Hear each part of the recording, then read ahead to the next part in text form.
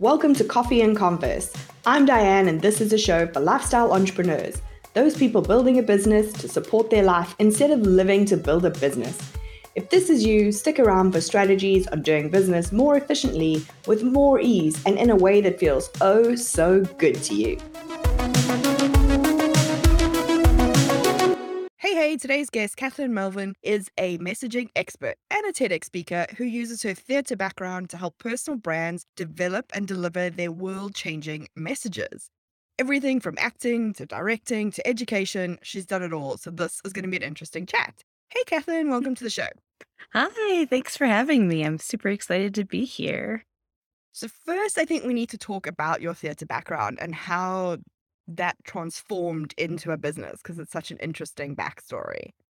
Yeah, so my undergrad degree is in classical theater performance. So I spent my college years studying Shakespeare and Shaw and Ibsen and Moliere and all of those old dead white guys that we still like to watch and read.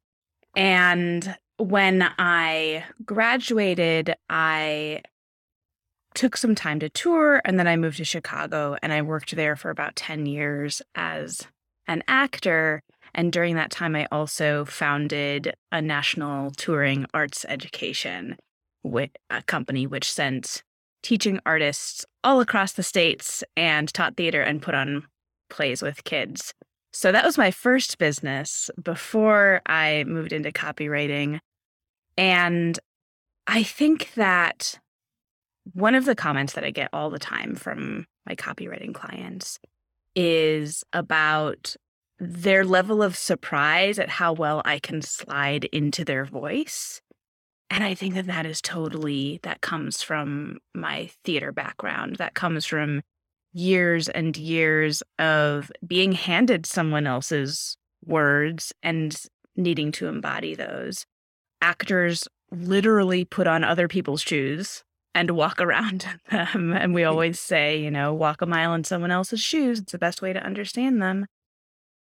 And I really, truly believe that studying performance, studying acting is the best way for a person to learn empathy. I mean, you can learn empathy through reading and through all sorts of other ways, but if you want to embody that, if you want to speed up that process of understanding other people, I think that learning to be an actor is hands down the way to go.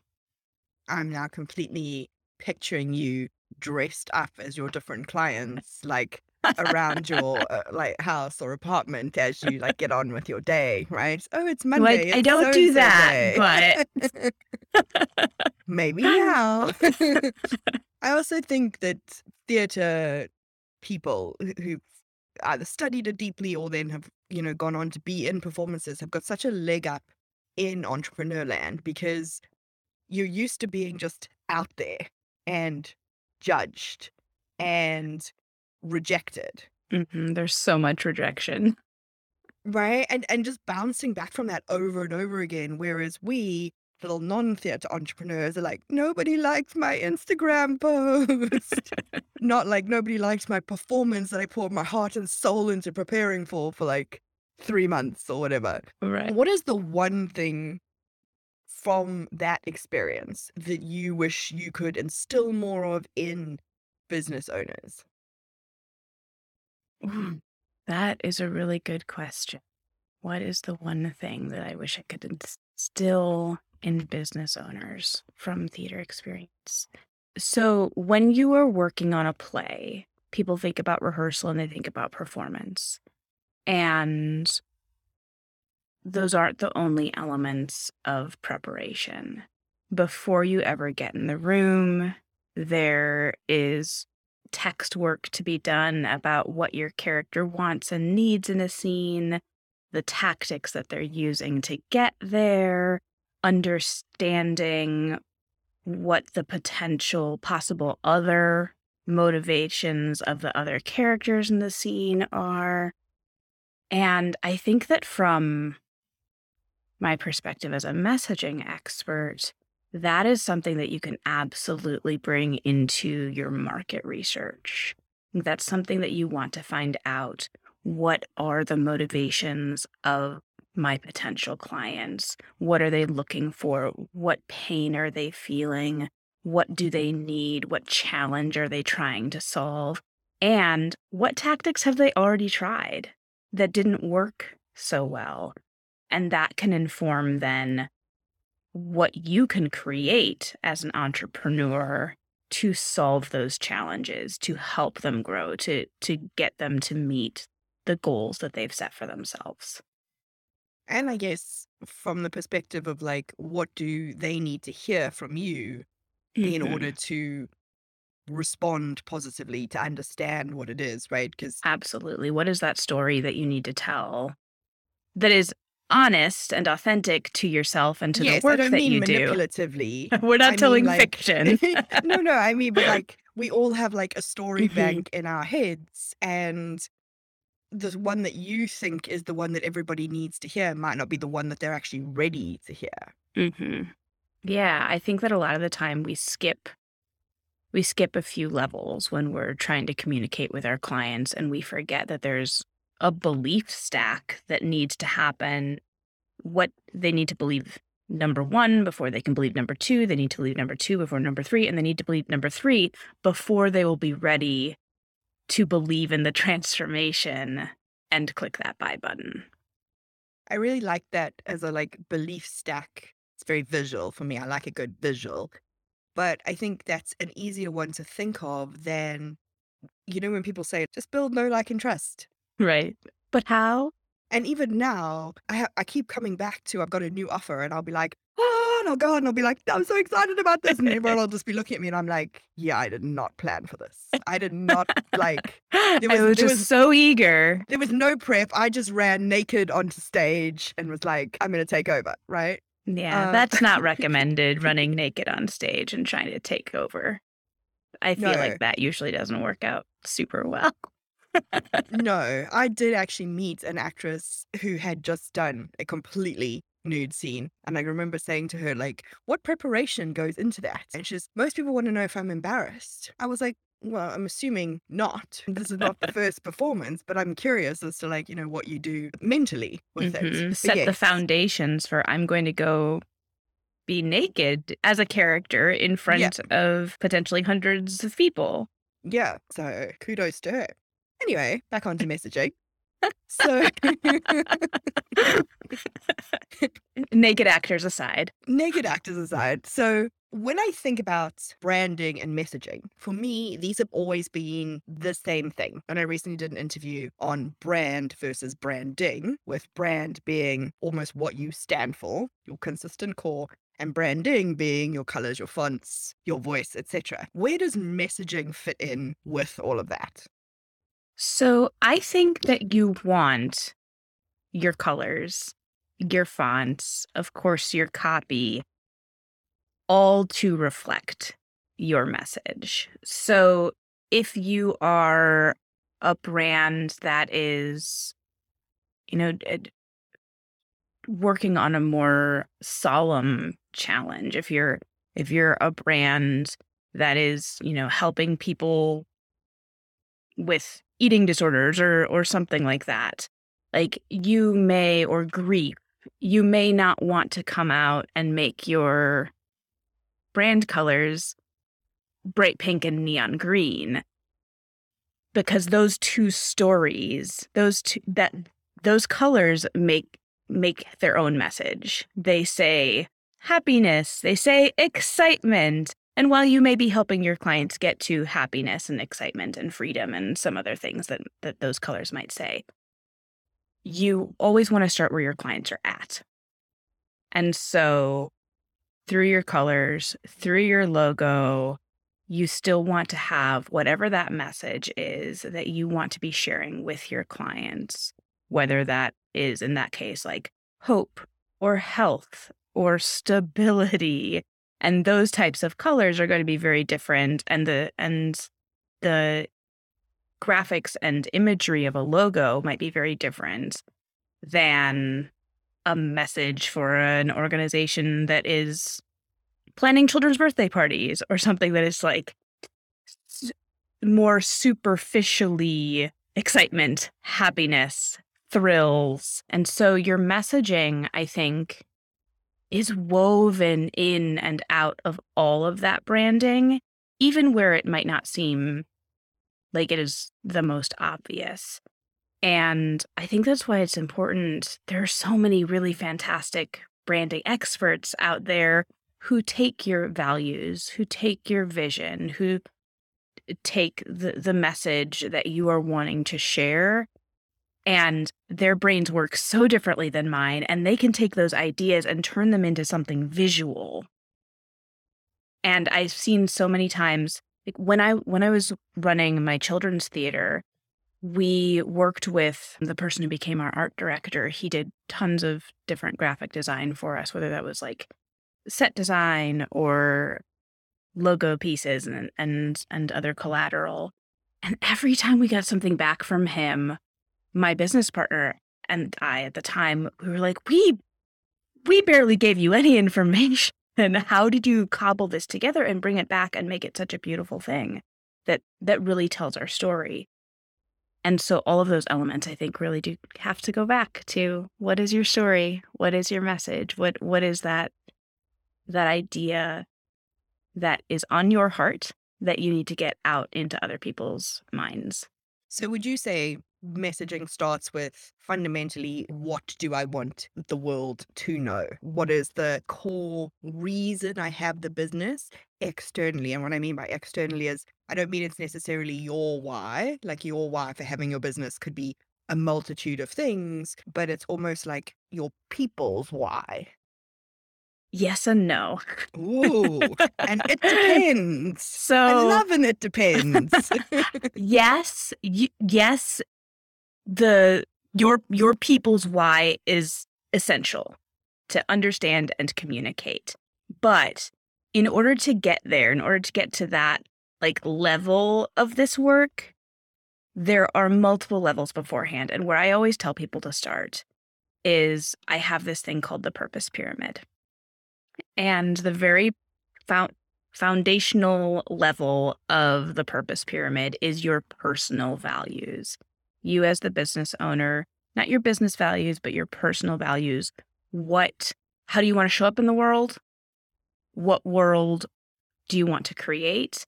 And then moving on to your business values and saying, okay, I've made my list of personal values and I've prioritized them so that when things conflict, I already have an idea of what's going to win out. And then you say, okay, those personal values, which of those makes sense for my business? And are there other values that aren't on my personal values list, but that I should bring into that business values level? And from there, by knowing how you want to show up in the world, then you can look at your vision. And your vision is imagining the utopia that would be created if you could live out those values fully. If other people lived out those values fully, what is that world going to look like? And then we get to our mission. And that's where people usually start, is with their mission. But I believe that your mission is representative of the action steps that you need to take in order to reach your vision. So you can't have a mission before you have your vision.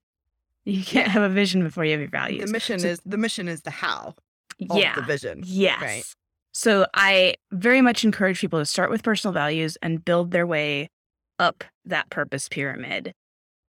And then that's when you can really start sort of complicating the conversation and saying, okay, this is what I want and this is how I think I can get there. How I think I can get there has to do with who my potential clients are, what their needs are, what their challenges are, and what they are willing to believe. It's a lot of steps. Yes, I have like this Lego pyramid in my brain. That's a beautiful equilateral triangle that's been built. And then all the messaging forms in weird shapes. And like a wavy volcanic bits. eruption. Yeah, exactly. But not as uniform. As we try to bring it all together. So you said something there about what they're willing to believe. So now we've built our pyramid and now we're thinking, okay, how am I going to message this to the world? Are you then stepping into your belief stack of like, okay, Yeah. this is what they believe and they need to hear this first?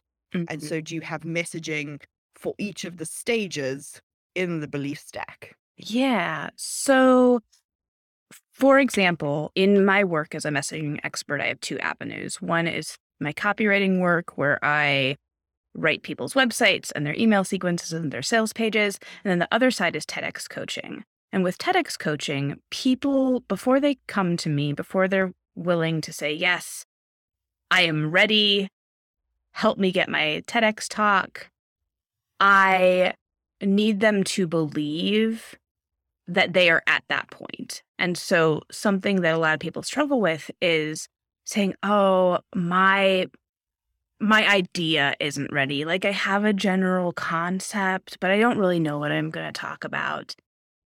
And so I need them to believe that that is enough. And so I have a lot of messaging around that in the workshops that I give and things. A lot of it is this language of belief in them, that TEDx talks aren't out of reach, that TEDx talks are achievable, because there are other people out in the world being like, "Ooh, TEDx, it's this big, enormous thing." And not that it's not important, and not that it's not impactful, but if you want a TEDx talk, you can get a TEDx talk. And that's something that I really focus on to get people to the point where they're like, "Okay, I believe I can. I believe my idea is rough enough that now it is time for me to bring a coach in to help me refine that idea and help me move through the whole process." Does that make sense? Yes. I think one thing that was interesting, so when we met, I was telling you my story in a very long winded, many directioned way. And you were able to summarize that in its kind of essence of these 5 points are your whole Mhm. story, which is really interesting because I've used your kind of 5 points Yeah. when someone's asked me my story again.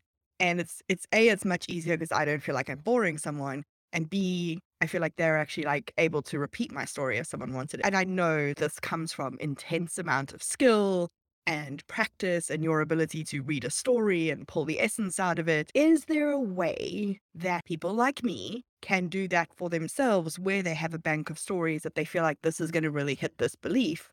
But I don't have 20 minutes to tell the party version of my Mhm. story to just pull out the nuances. How do you turn like a long-winded story into a message?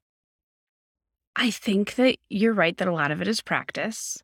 A lot of it is telling that longer version and seeing where people lean in, seeing if you tell it on social media, what people are commenting that they're resonating with. I think that we tend to, when we're talking, use a lot more words than when we're writing. So I think that a shortcut might be, if it's a story that you're used to telling verbally, record yourself and transcribe it. And then when you see that it's 6 pages long, you'll naturally shorten it. But you can really go through and you can spend time on it and with it in a different way when it's written down. When you're just verbalizing it, the words come out and the next thing has to happen. But when it's on the page, or on a digital page, more likely at this point, you can look phrase by phrase. You can pull out those. I think that the thing that I remember when we were talking was that you introduced the story by saying, it's a boring story." And then you told this story that had some like powerful words. You talked about your work in like investment banking or something, Yeah. I think, which for lay people goes, "Oh, this person is smart. This person is powerful. This person has knowledge." And so looking for the words like that, that even as you're familiar with your own history or your own story, those things that make you go, "Oh yeah, when I said that before, someone did lean in. Someone did say, 'Oh wow, that's cool.'" And even like physically highlighting, or highlighting on your computer or whatever, or underlining those words. And actually, this kind of goes back to my theater training too. So when I worked on Shakespeare projects, because Shakespearean language can be quite dense, it's meant to be heard, it's not meant to be read. So as you're reading it through prior to rehearsals, something that I was trained to do was go through and underline and circle. Like, I think it's been so long, but I think that the professor trained me on this, called them telegraph words. Like, if you were going to send a telegraph, what are the limited Ooh. words that you would send? And looking at your story from that perspective, and then you can expand back out from there. Oh, I love that. It's another nice, great visual. I'll be in my like old like Wild West outfit, like telegraphing my story. Yes.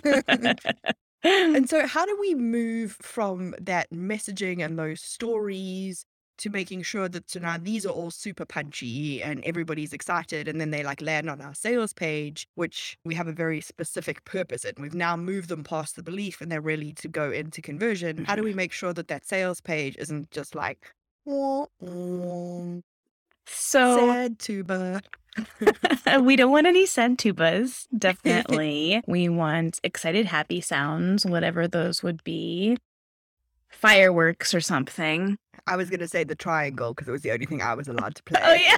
I love that. Yes, yes. We're going to play the triangle while people read our sales pages. And I think that the way to get to that reaction is really by asking this question that can come off sort of snarky, sort of sassy, and it is, so what? We often focus on the facts. We focus on the features of our service or program or course, whatever it is that we're selling. And what we really need to be focusing on is, okay, that's cool, but how is this going to benefit me as the reader, as the student, as the client? What am I going to get from this? So, for example, we might, if we're advertising a course, we might say, and there are 4 live Q&As. Okay, that's the what. That's the feature. But so what? Why do we care? How is that going to change my life having 4 Q&As available to me? And so we would really focus on, like, this is an opportunity for you as you work through the program to come up with the questions that really matter to you and get personalized in real time feedback and clarity so that you can XYZ. And obviously that's a lot of words and we would want to, clean it up in editing. But this is something that has stuck with me through all of the work that I've done. And it goes way, way back to when I was in high school. My sport of choice was speech and debate. So that says something about who I am as a human being, that was where I felt valued and fulfilled in my teenage years. And I remember learning as a debater and as a speechwriter to ask that question, to be in a debate round and say, okay, here are the facts. My opponent says this, but here are the facts that contradict that. And here is why it matters. Here is why it matters to the case. Here is why it matters to you, the judge, personally, and how you will be impacted. And bringing that so what really heavily into that messaging, into that story that we would craft. And so when you're looking at your sales page, but not even just your sales page, like this is all your content. Even if you're, going live on Instagram or you are writing an email, it has to have that element of so what for us to really care. We, as humans, are designed to take the lazy way, the path of least resistance. And so something that I struggle with sometimes as a business owner is assuming that people will do more thinking and like more forward thinking on their own than people are really designed to do. And I put that pressure on people, and that's unreasonable because that's not who we are as humans.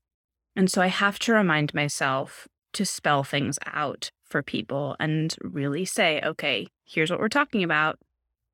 Here's why it matters. Here's why you should care. Here's why you should listen. Here's why you should click this buy button. Because without that direct communication, people are going to click away. They're going to click the X. They're going to stop playing your Instagram live. They need that guidance from you. And I guess that also goes back to where you're trying to telegraph that story, is like, which are the points that are actually conveying something that's important to the person who you want to be listening to it. Absolutely. So now that you've hyped everybody up and everyone's excited to get the word out and get their message out and have it be much more meaningful and much more succinct than they probably have it at the moment, tell me about what resources you have to help them get started, right? Because it's one thing to say you need to do this. It's another thing. Everyone's going, yes, how? So a really great way to practice this is by using your blog space. You probably already have a website. You may or may not have a blog that you use, but it is real estate that can be really, really practical and really, really useful. And it's also a great playground for exercising new ideas and for practicing different tactics. And so what I have for the listeners is my guide to 5 essential rinse and repeat blog posts. So this is a short guide that's really intended to give you simple and unlimited blog content, because 4 out of 5 buyers, and this is a crazy statistic to me, 4 out of 5 buyers, when given a choice between a brand that has a blog that they've been able to experience and a brand that does not have a blog, 4 out of 5 buyers are going to choose the brand with the blog. So if you don't have a blog yet, get ready to beef it up. If you do have a blog, this is a great way to add more content and really help practice that so what question that should be in all of your content. I'm not going to lie, that's a totally terrifying statistic for me, because the reason I have a podcast is that I am incapable of hitting publish on a blog. I have like 400 blog posts that are like 50 to 75 to 99% written. So much so that friends have threatened to like hack my account and publish everything. So 2 things that come into my mind. One, a lot of the time we feel like things aren't ready and they are. So if it feels like it's 70% there, it's probably ready to publish. Oh, I'm publishing like B work. Right. It's like our perfectionist souls crack to think about that, but it's true. If you feel like something is 70% to where you want it to be, that extra 30% is going to take you so much more effort than the 30% of quality is going to be worth. So that's thing number 1. Thing number 2 is, yes, you have a podcast. And that means that you already have the content for a blog. So you can post your podcasts and you can either transcribe them fully, and that's the really simple way to do it. Or I think the more beneficial way is to take that transcription and create or have someone create a narrative blog. So that content is already there. You're super ready. You're super ready for your blog. You're in a good place. Those are good problems to have. None of the listeners can see the horror on my face as I think about. I might have to go and like download the guide and be like, okay, this is doable. This is feasible. All of the types of blogs that are featured in this guide are super simple. They're not research based. They're about you. They're about your team. They're about your vision. So it's all things that are already inside you that you can then put out into the world. I challenge you. Shifts nervously in her chair. Okay, I will give it a go. So, to finish up, I always ask my guests the same two questions. First of all, what is your number one lifestyle boundary for your business? So I set the expectation for my clients that there are no copywriting emergencies. I believe that things can be calm, things can be peaceful. That is the life that I want to create. My main two personal values are calm and agency. I want to make my own choices. I want them to result in peace. And so I don't like to respond when people create urgency that doesn't necessarily factually exist. Yeah. When people come to me, when clients come to me and there actually is urgency, but they have created it themselves, like they had a deadline and then they didn't reach out to me till the day before, their urgency at that point is not going to become my mental health problem. So that's something that I really try to focus on, is setting that boundary of no copywriting emergencies. How do you set that expectation? Because I think a lot of people listening to this, are probably thinking, oh, that sounds lovely. So one thing that I do is I write it into my contract, not in those words, but I specifically say that the average turnaround for such and such a project is X number of days. I also have language about, like, if personal emergencies come up that might affect deadlines, so that if, got really sick or had to travel because someone in my family was sick or something like that, that I have some breathing room to say, I need to extend this deadline. And it's always in the contract. People sign off on it, so I can always guide people back to it. I've never needed that language as far as like the personal emergency section, but I'm glad to have it. I'm glad it's there so that, eventually something will happen and I will want that flexibility. So that's part of it. Part of it too is in my sales conversations and in my onboarding conversations, I work in my values. And I really try to do that. Another freebie that I have, actually, which is at rightcatcreative.com/align.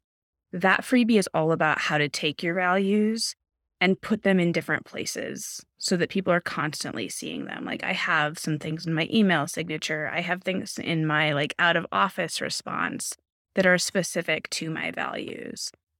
Awesome. Okay, finally, what is the worst piece of cookie cutter advice you've been given as an entrepreneur? I feel like anything that has the must energy, like you must go live on social media, you must teach live before you go evergreen, you must coach one-on-one before you coach in groups. I think that a lot of that advice is good advice, and it's there for a reason. People have learned that it is good advice. But I think about the Queen of Hearts in Alice in Wonderland being like, all ways are my ways. And they're not. We each have Yeah. our own way. And it's really good to hear other people's perspectives about what they believe is the best way.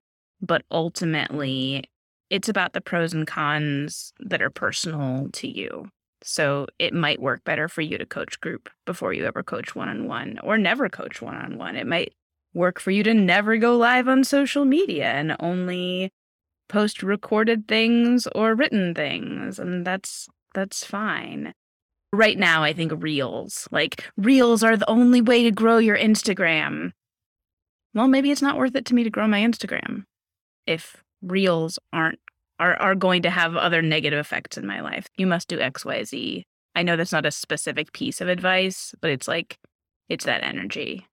It's the genre of advice, though. I find when I Yeah. do like a wealth dynamic session with someone, usually at least one point in the session, they'll be like, oh, that's why I hate. And it'll be like one of those pieces of advice, right? Yeah. Or they'll realize that they've been giving what worked for them advice to their Mhm. clients who fit into a completely different profile and then wondering why they just won't do it. So I Yeah. do love that one. I find that the must advice is usually the one that gets somebody stuck. And I love that people give advice. I love that there are people out there sharing their experiences, but I try to be careful, and I'm not perfect at it, but when I share tactical advice to say this is something that has worked for me or I've seen this work for other people, but not have that you need to, you must. This is an absolute sort of approach to it. And I do think there's an element of entrepreneurial maturity or self examination or responsibility that the listener needs to take. Mm, You wouldn't necessarily read a book and be like, okay, I've decided that I'm now going to change my life because right. I don't know, I read a vegan keto article, And right? it You'd is be the like, way. I'm South African. Anyone who tells me to give up meat, it's a non starter. Let's not begin. Right. But somehow we don't carry that into, oh, you must do reels. Hmm. Oh, well, I hate being on camera, but I must just force myself to be on camera Yeah. now. Right. I would Especially never, when that advice comes from a mentor or a coach that we have invested money into experiencing. yeah, it's that they must know better than me. They Like, know a lot of things, but they oh, cannot know what it is to be you. I feel like we've gone so deep today. So we started out talking about a naked actor on stage, and here we are And here we are. Exactly. philosophizing. Yes. So, where is the best place for people to keep having this conversation with you? Because I'm sure they will have opinions and stories that they would like to tell you. So the best place to find me is on LinkedIn, and I know that's not everyone's cup of tea, but I am there. I am the only Kathleen Melvin on LinkedIn. I just ask that if you're going to connect with me, that you also send me a note letting me know why you're connecting, because otherwise I feel pressure to like dig around and try to figure out where we connected. And on LinkedIn, And that's the yeah, worst yeah, because right, people can see that you've then looked and then right. maybe like when you get one of those messages and you're like, I don't know who you are. And then you click on their profile and you're like, oh, I really don't want to connect with you. But now you know It's I've seen never your no. profile. So now I feel like I have to tell Yeah. you why. I'm sure none of my listeners will be one of those people. No, no, you're all wonderful, I'm sure. Well, thank you so much. This has been both hilarious and educational, all wrapped up into one. Yes, this has been delightful. Thank you for having me. If you enjoyed this episode, don't forget to follow the podcast and leave us a review.